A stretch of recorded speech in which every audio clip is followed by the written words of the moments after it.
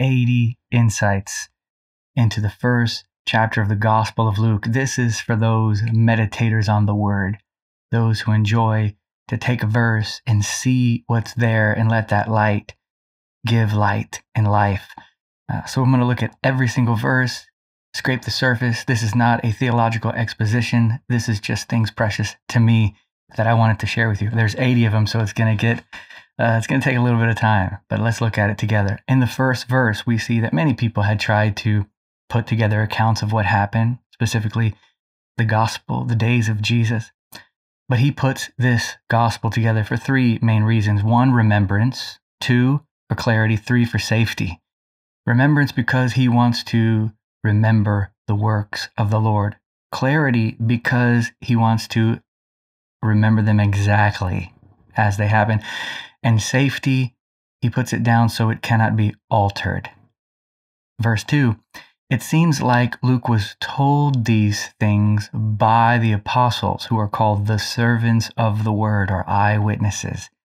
Servants of the word do this. They pass on the gospel. 3, Luke's gospel is in order. If anything is worthy of careful investigation and order, it is the gospel. Oh, that our esteem of Christ would inspire our hearts to careful investigation and order of the gospel. Verse 4, we cannot settle for teaching. Let our hearts not find contentment in the fact that we've been taught. Let us inspect it for ourselves, for exactness of truth. Verse 5, a priest and a wife, two of the most noble lives there are to live. Verse 6, they respected and loved the Lord. They were blameless in the requirements and commandments of the Lord. Such as these can be trusted with the carrying of God's purposes. You can be assured that he who has no respect for God's requirements or God's commands will never find himself trusted with God's plans, purposes. Verse 7, Elizabeth's barrenness wasn't rejection. God did not reject her. It was preservation for something so much better. I think sometimes the Lord keeps us barren in some area for the sake of a later, greater good. Her womb was preserved for something very special, and it is the greatest man born among women. John, verse 9, the lot was cast, most likely because it was a fearful thing to enter into that holy place, even for one who had kept the commandments. Maybe his office as priest, having to come before God, aided his blamelessness. Fear of God is constantly effectual for abstaining from evil. Exodus 20:20, the fear of God would be in you that you may not sin. Verse 10, multitudes were praying outside. Maybe the multitudes praying outside contributed to the encounter inside the temple. Maybe if we pray, we become a praying people corporately, it will help bring those who approach God privately into encounters. Just maybe. Verse 11, incense in the scriptures are symbolic of prayers. The angel stands next to the incense. Are there angels expected where there's no incense burned? That's the question. Incense burned makes a place for angelic activity, prayer. Verse 12, the other world startles even the most faithful and spiritual of men. It's just the truth. Verse 13, angels, messengers, delivering messages by divine guidance, divine decree. And also we see here that God used Zacharias's personal prayer for a son to accomplish his own purposes. Oh, 2 birds in one. I love that. Verse 14, the angel tells Zacharias, 1, your petition's heard. 2, you will have a son. 3, you will call him John. 4, You will have joy and gladness. And number 5, many will rejoice at his birth. This shows us 5 things. 1, God hears prayer. 2, God determines what we will have. 3, God is owed what God has given. 4, men rejoice at God's gift. 5, many will benefit from God's gifts. Verse 15, John equals great in the sight of the Lord. All eyes of men are not worth one eye of God. He's filled with the Spirit in the womb. He's consecrated from worldly delights. This man is different. Verse 16, what God sees as great is defined in this verse as he will turn many of the sons of Israel back to the Lord their God. This is the ministry that God sees as great, turning people back to God. John turns people back to the Lord. Verse 17, making a people ready and prepared for the Lord has to do with turning the heart of the fathers to the children. And number 2, turning the disobedient to an attitude of righteousness, which is a disposition of mind. So this preparation and this being ready has to do with heart and mind.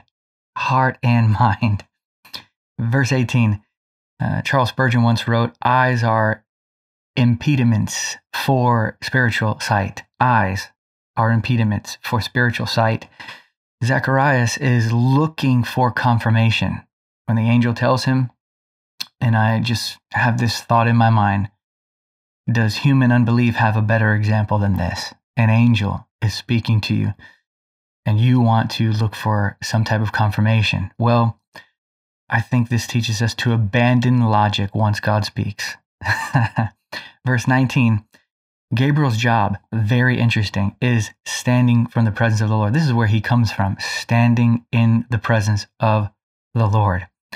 I have been sent, Gabriel says, from the presence of the Lord to speak to you and bring this good news. Oh, let every minister everywhere learn from this servant of God that our preaching of the gospel and our speaking and sending must be from the presence of the Lord. Praise God. Verse 20, unbelief. Ooh, it's intolerable. And waiting is when the voice of unbelief is most likely to leak.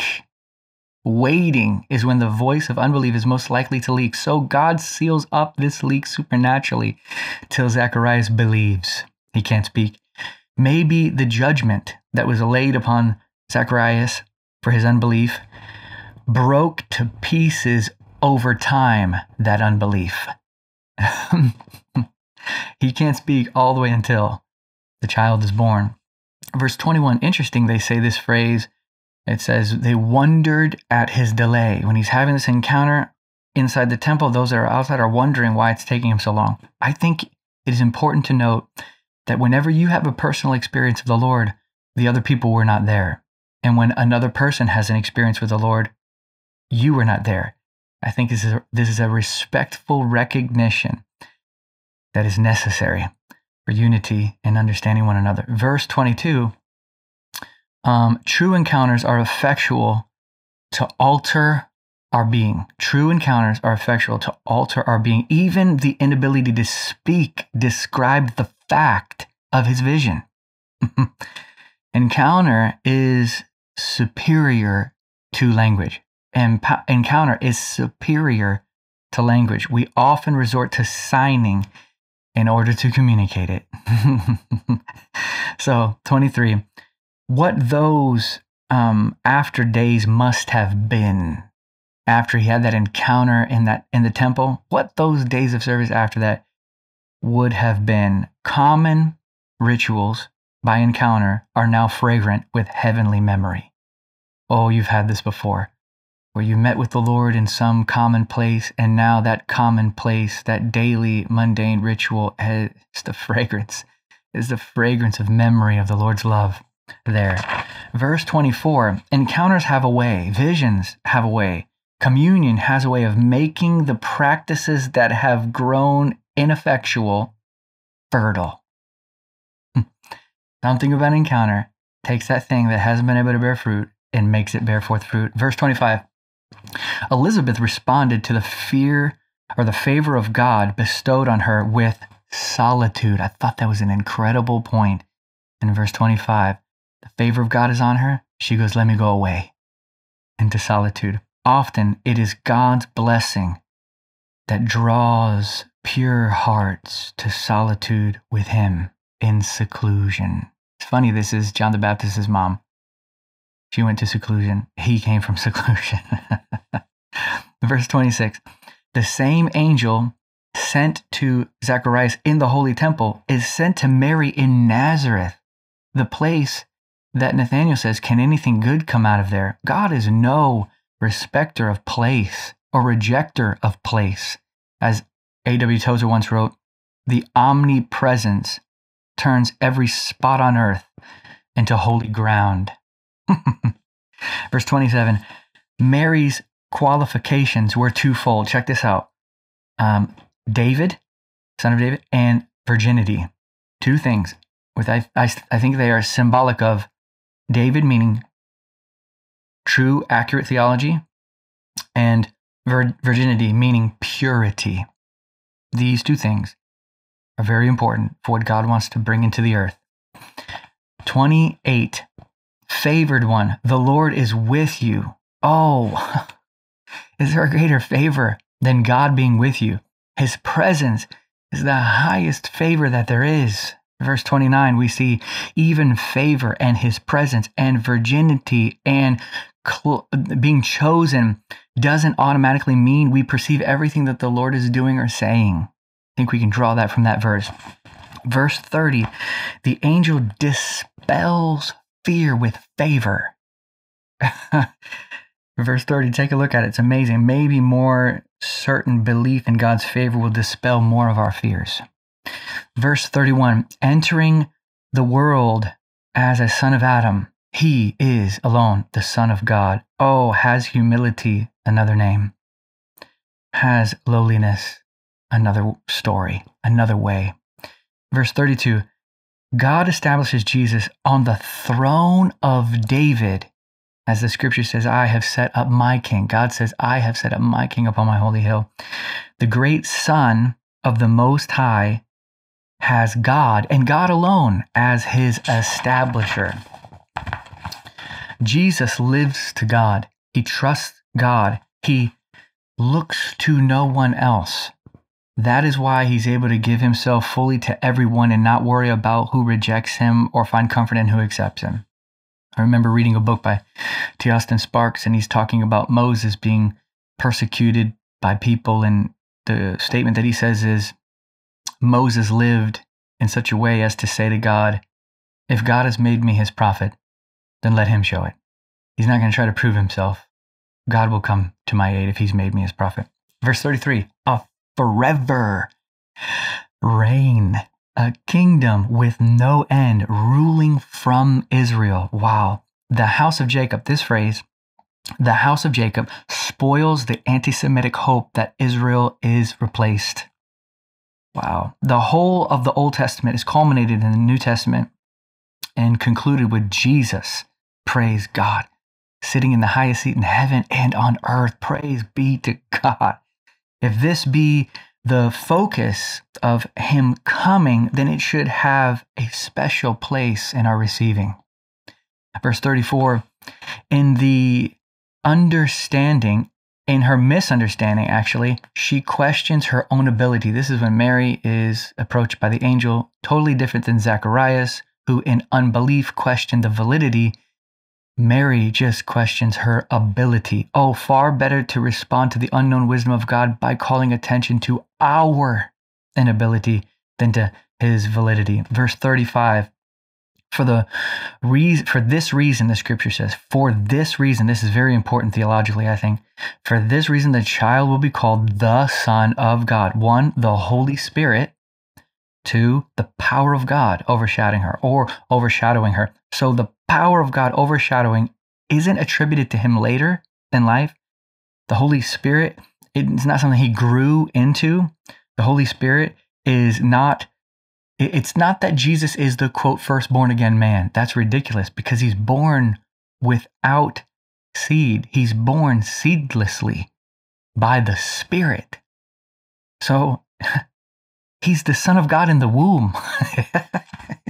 To say Jesus is the first born again man is to deny that he's seedless.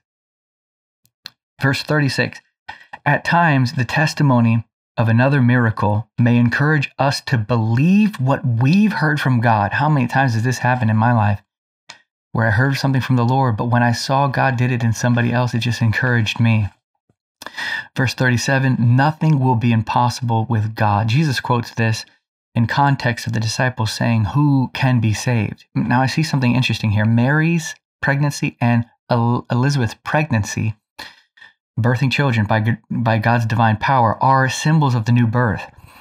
The new birth is like Elizabeth's miracle, because no matter how long you've been barren, God can make you fruitful. And the new birth is like Mary's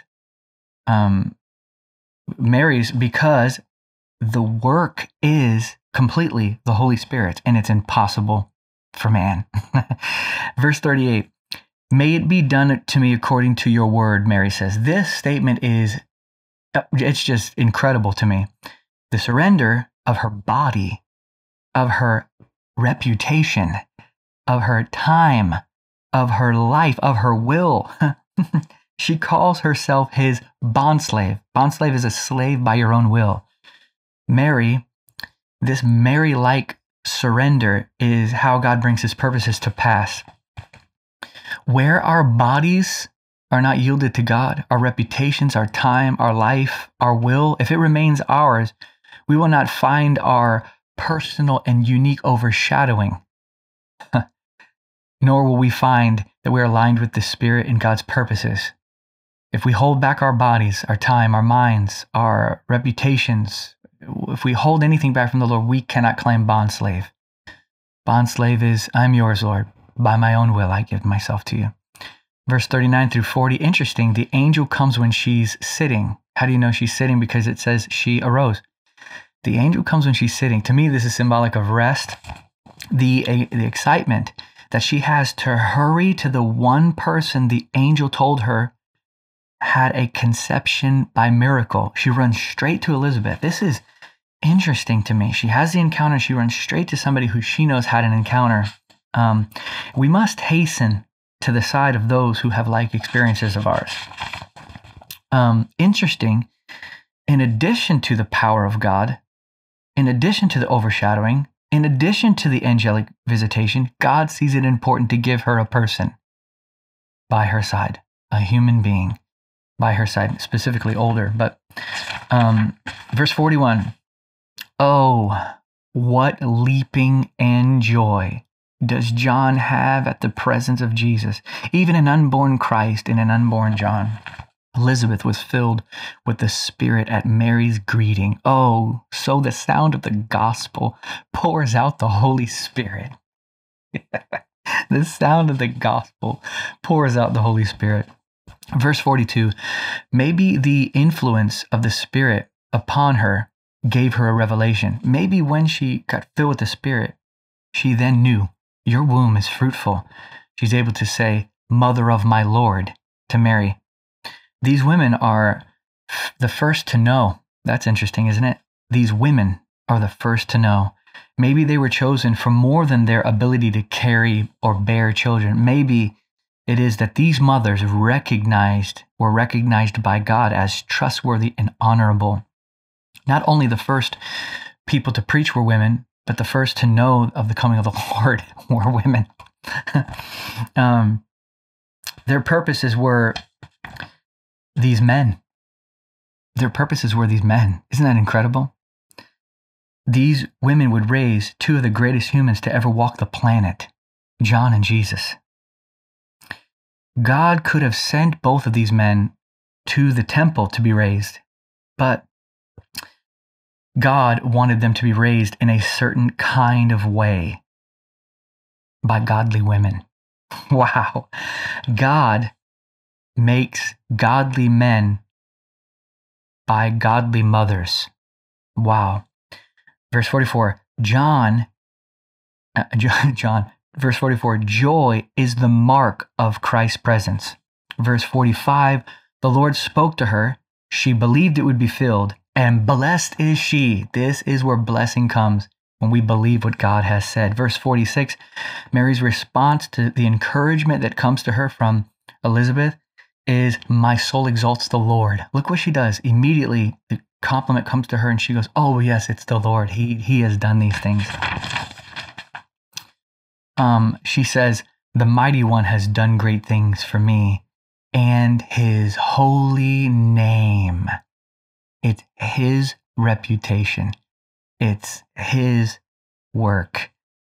For all generations, she's counted blessed. Mercy is upon those who fear him.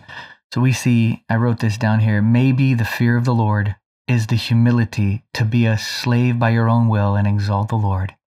Maybe that's what it is, the fear of the Lord. Verse 53, he fills the hungry, sends away the self-sufficient. He sends away the self-sufficient. Oh God, help me to recognize that pride and self-sufficiency is turned away by you. Oh, pray that with me. We would recognize and see that self-sufficiency is turned away by God. Verse 54, interesting to note that help is mercy.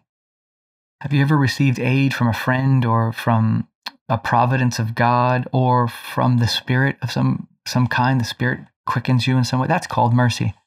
Verse 55, this was taught to Abraham and after him, remember his mercy. I think there is a wonder that's worked in the soul as we keep his mercy before our eyes. Verse 56, though she returns home, Mary returns home, she returns with the strength and experience of the encouragement of a friend. This is just God's way. Verse 57, this right here, this verse marks the beginning of a new era. Now the time has come. Oh, the show is about to start. What we've waited for is breaking into the world. How great it is to see the birthing of what God has spoken all those years. And for her, the long 9 months of waiting, believing all would be well.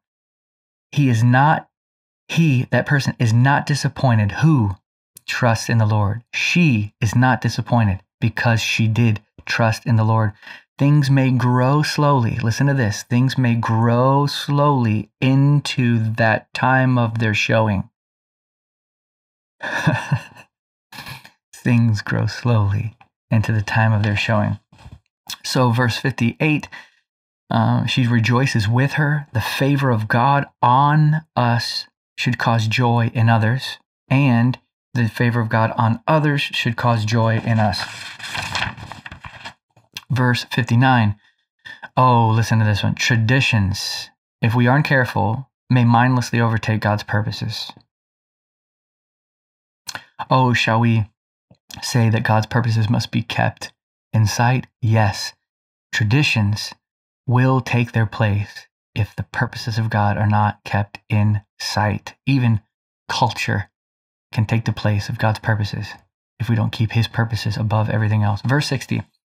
Oh, how this woman trusted of God, blameless before him, interjected God over tradition. This is verse 60.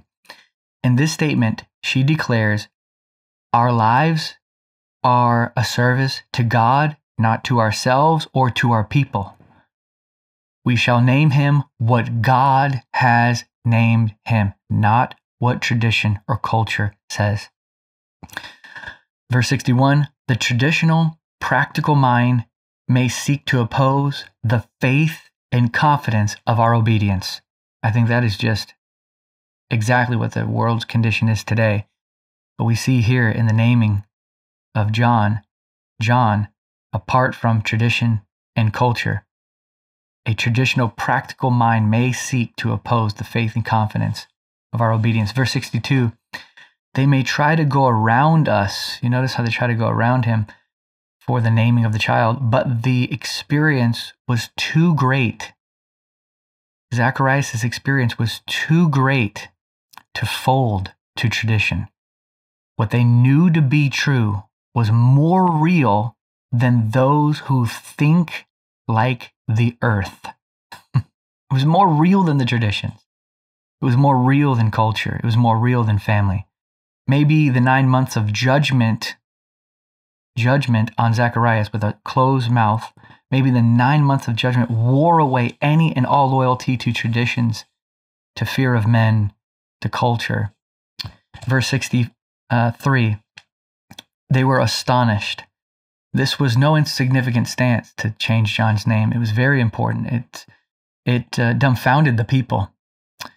Zacharias, he writes, his name shall be called John. His writing was a declaration of faith that broke the judgment of unbelief on him. He seemed to sign his own release form. As a man signs a document with life repercussions, counting obedience to God greater. That's what we see here. Verse 64, praise is the end of all discipline. See, the discipline that came upon Zacharias loosened his tongue to sing praises he would have never otherwise been able to sing. Praise God. Verse 65, talk and fear came over the people, or fear and talk or what came over the people. What else can be expected when people are confronted with the reality of God? What else can be expected? When God's plans are unfolding before our eyes, or a testimony of his greatness and reality comes before us, that comfort that we had from being at a distance from God is now removed, and we must face the fact that he is real. And that's what we see here in verse 65.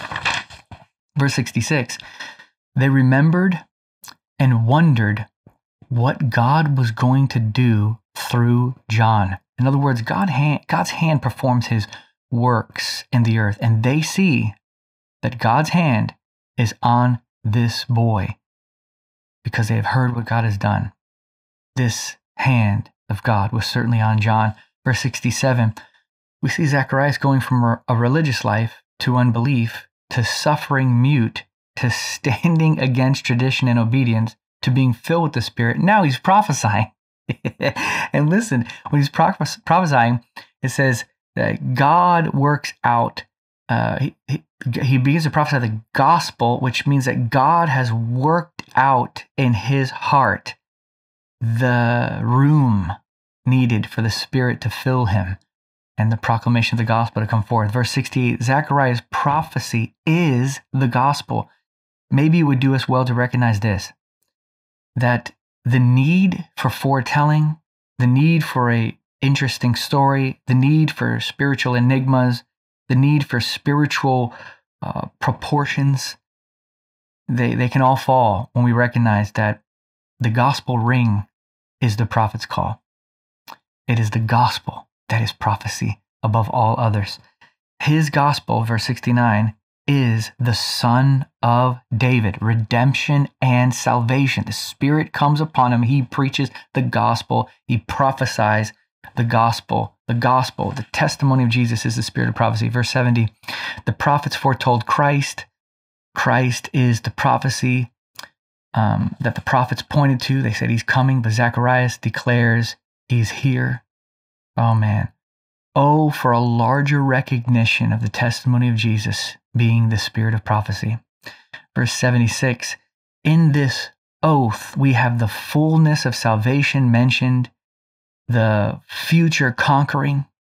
Notice the word all there. None will be left. Israel will be the head and not the tail. Verse 72, his holy covenant, God's holy covenant. God remembers, keeps his commands, keeps his covenants, keeps his word. It is the mercy of Christ's arrival that is revealed in the covenant. For he himself will be a covenant to us. It's about this man, Jesus, who is the covenant. Verse 73, we see Abraham, faith and the promise of the Spirit. That's Abraham's promise, is the receiving of the Spirit. Faith, the promise of the Spirit, before even Israel is formed, which shows us that both groups, Jew and Gentile, are righteous by faith. or can be made righteous by faith. If God swears, it will come to pass. He will make it happen. Here is the faithfulness we see in this verse of God to make manifest the things that he has said. Goodness gracious. And this is another revealing of his great character and his wonderful nature. Right there in verse 73. Verse 74 through 75. The glad surrender to him as God and King in the safety of his fatherhood is the joy-filled covenant delivered from all our enemies, living in separation unto him in righteousness all and every one of our days. This is specifically speaking of what it looks like to walk in the covenant, that glad surrender to he is our God and our King. We have safety of fatherhood. He's delivered us from our enemies. We live separated unto him in righteousness all of our days. Verse 76, this prophecy of Christ and his covenant is to John. When Zacharias is he's speaking to John or over John, who's called a prophet of the Most High. His assignment is to clear the way, make straight the path, clear the way for Jesus. Verse 77. Notice that it says he will instruct them of or inform them of, basically teach them concerning salvation by forgiveness of their sins. So he calls them, we know John calls them to repentance from sin, and there's forgiveness here. So we see three things tied together in the ministry of John. One, the knowledge of salvation. Two, forgiveness of sin through his teaching or showing them what is sin and calling them back to God. Verse 78, John is an informer of God's mercy. He is informing the people of God's tender mercy. For his heart, God's heart is kind, with which his mercy, his tender mercy comes over us. And we see that the tender mercy is the sunrise from on high who will visit us. Jesus is the sunrise from on high, the extension and perfect revelation of God's tender mercies. Praise you, God. Verse 79, as the sun slowly clears away the darkness and the shadows roll back little by little until it's all bright, so he will shine upon those in darkness, the darkness of death. His light will guide men out of chaos and the danger of sin and darkness into peace. Praise God. This is the gospel. This is our Christ who is our light and life. Verse 80, we see John has time in the desert, solitude, living with God. Oh, it makes one strong in spirit. Solitude with God makes men strong in spirit. And he's waiting for his public appearance. So three things I'll close out with. One, find your strength. According to this passage, let's find our strength in solitude with God. Two, let's not hasten the day of public appearance. In other words, don't try to rush things, because there's a marked time for different things. Just find your enjoyment there in solitude with God and let God define or determine when and what and where. And three, don't be afraid or impatient with the unavoidable and very special program of growth. For maturity is strength, and this only comes by time.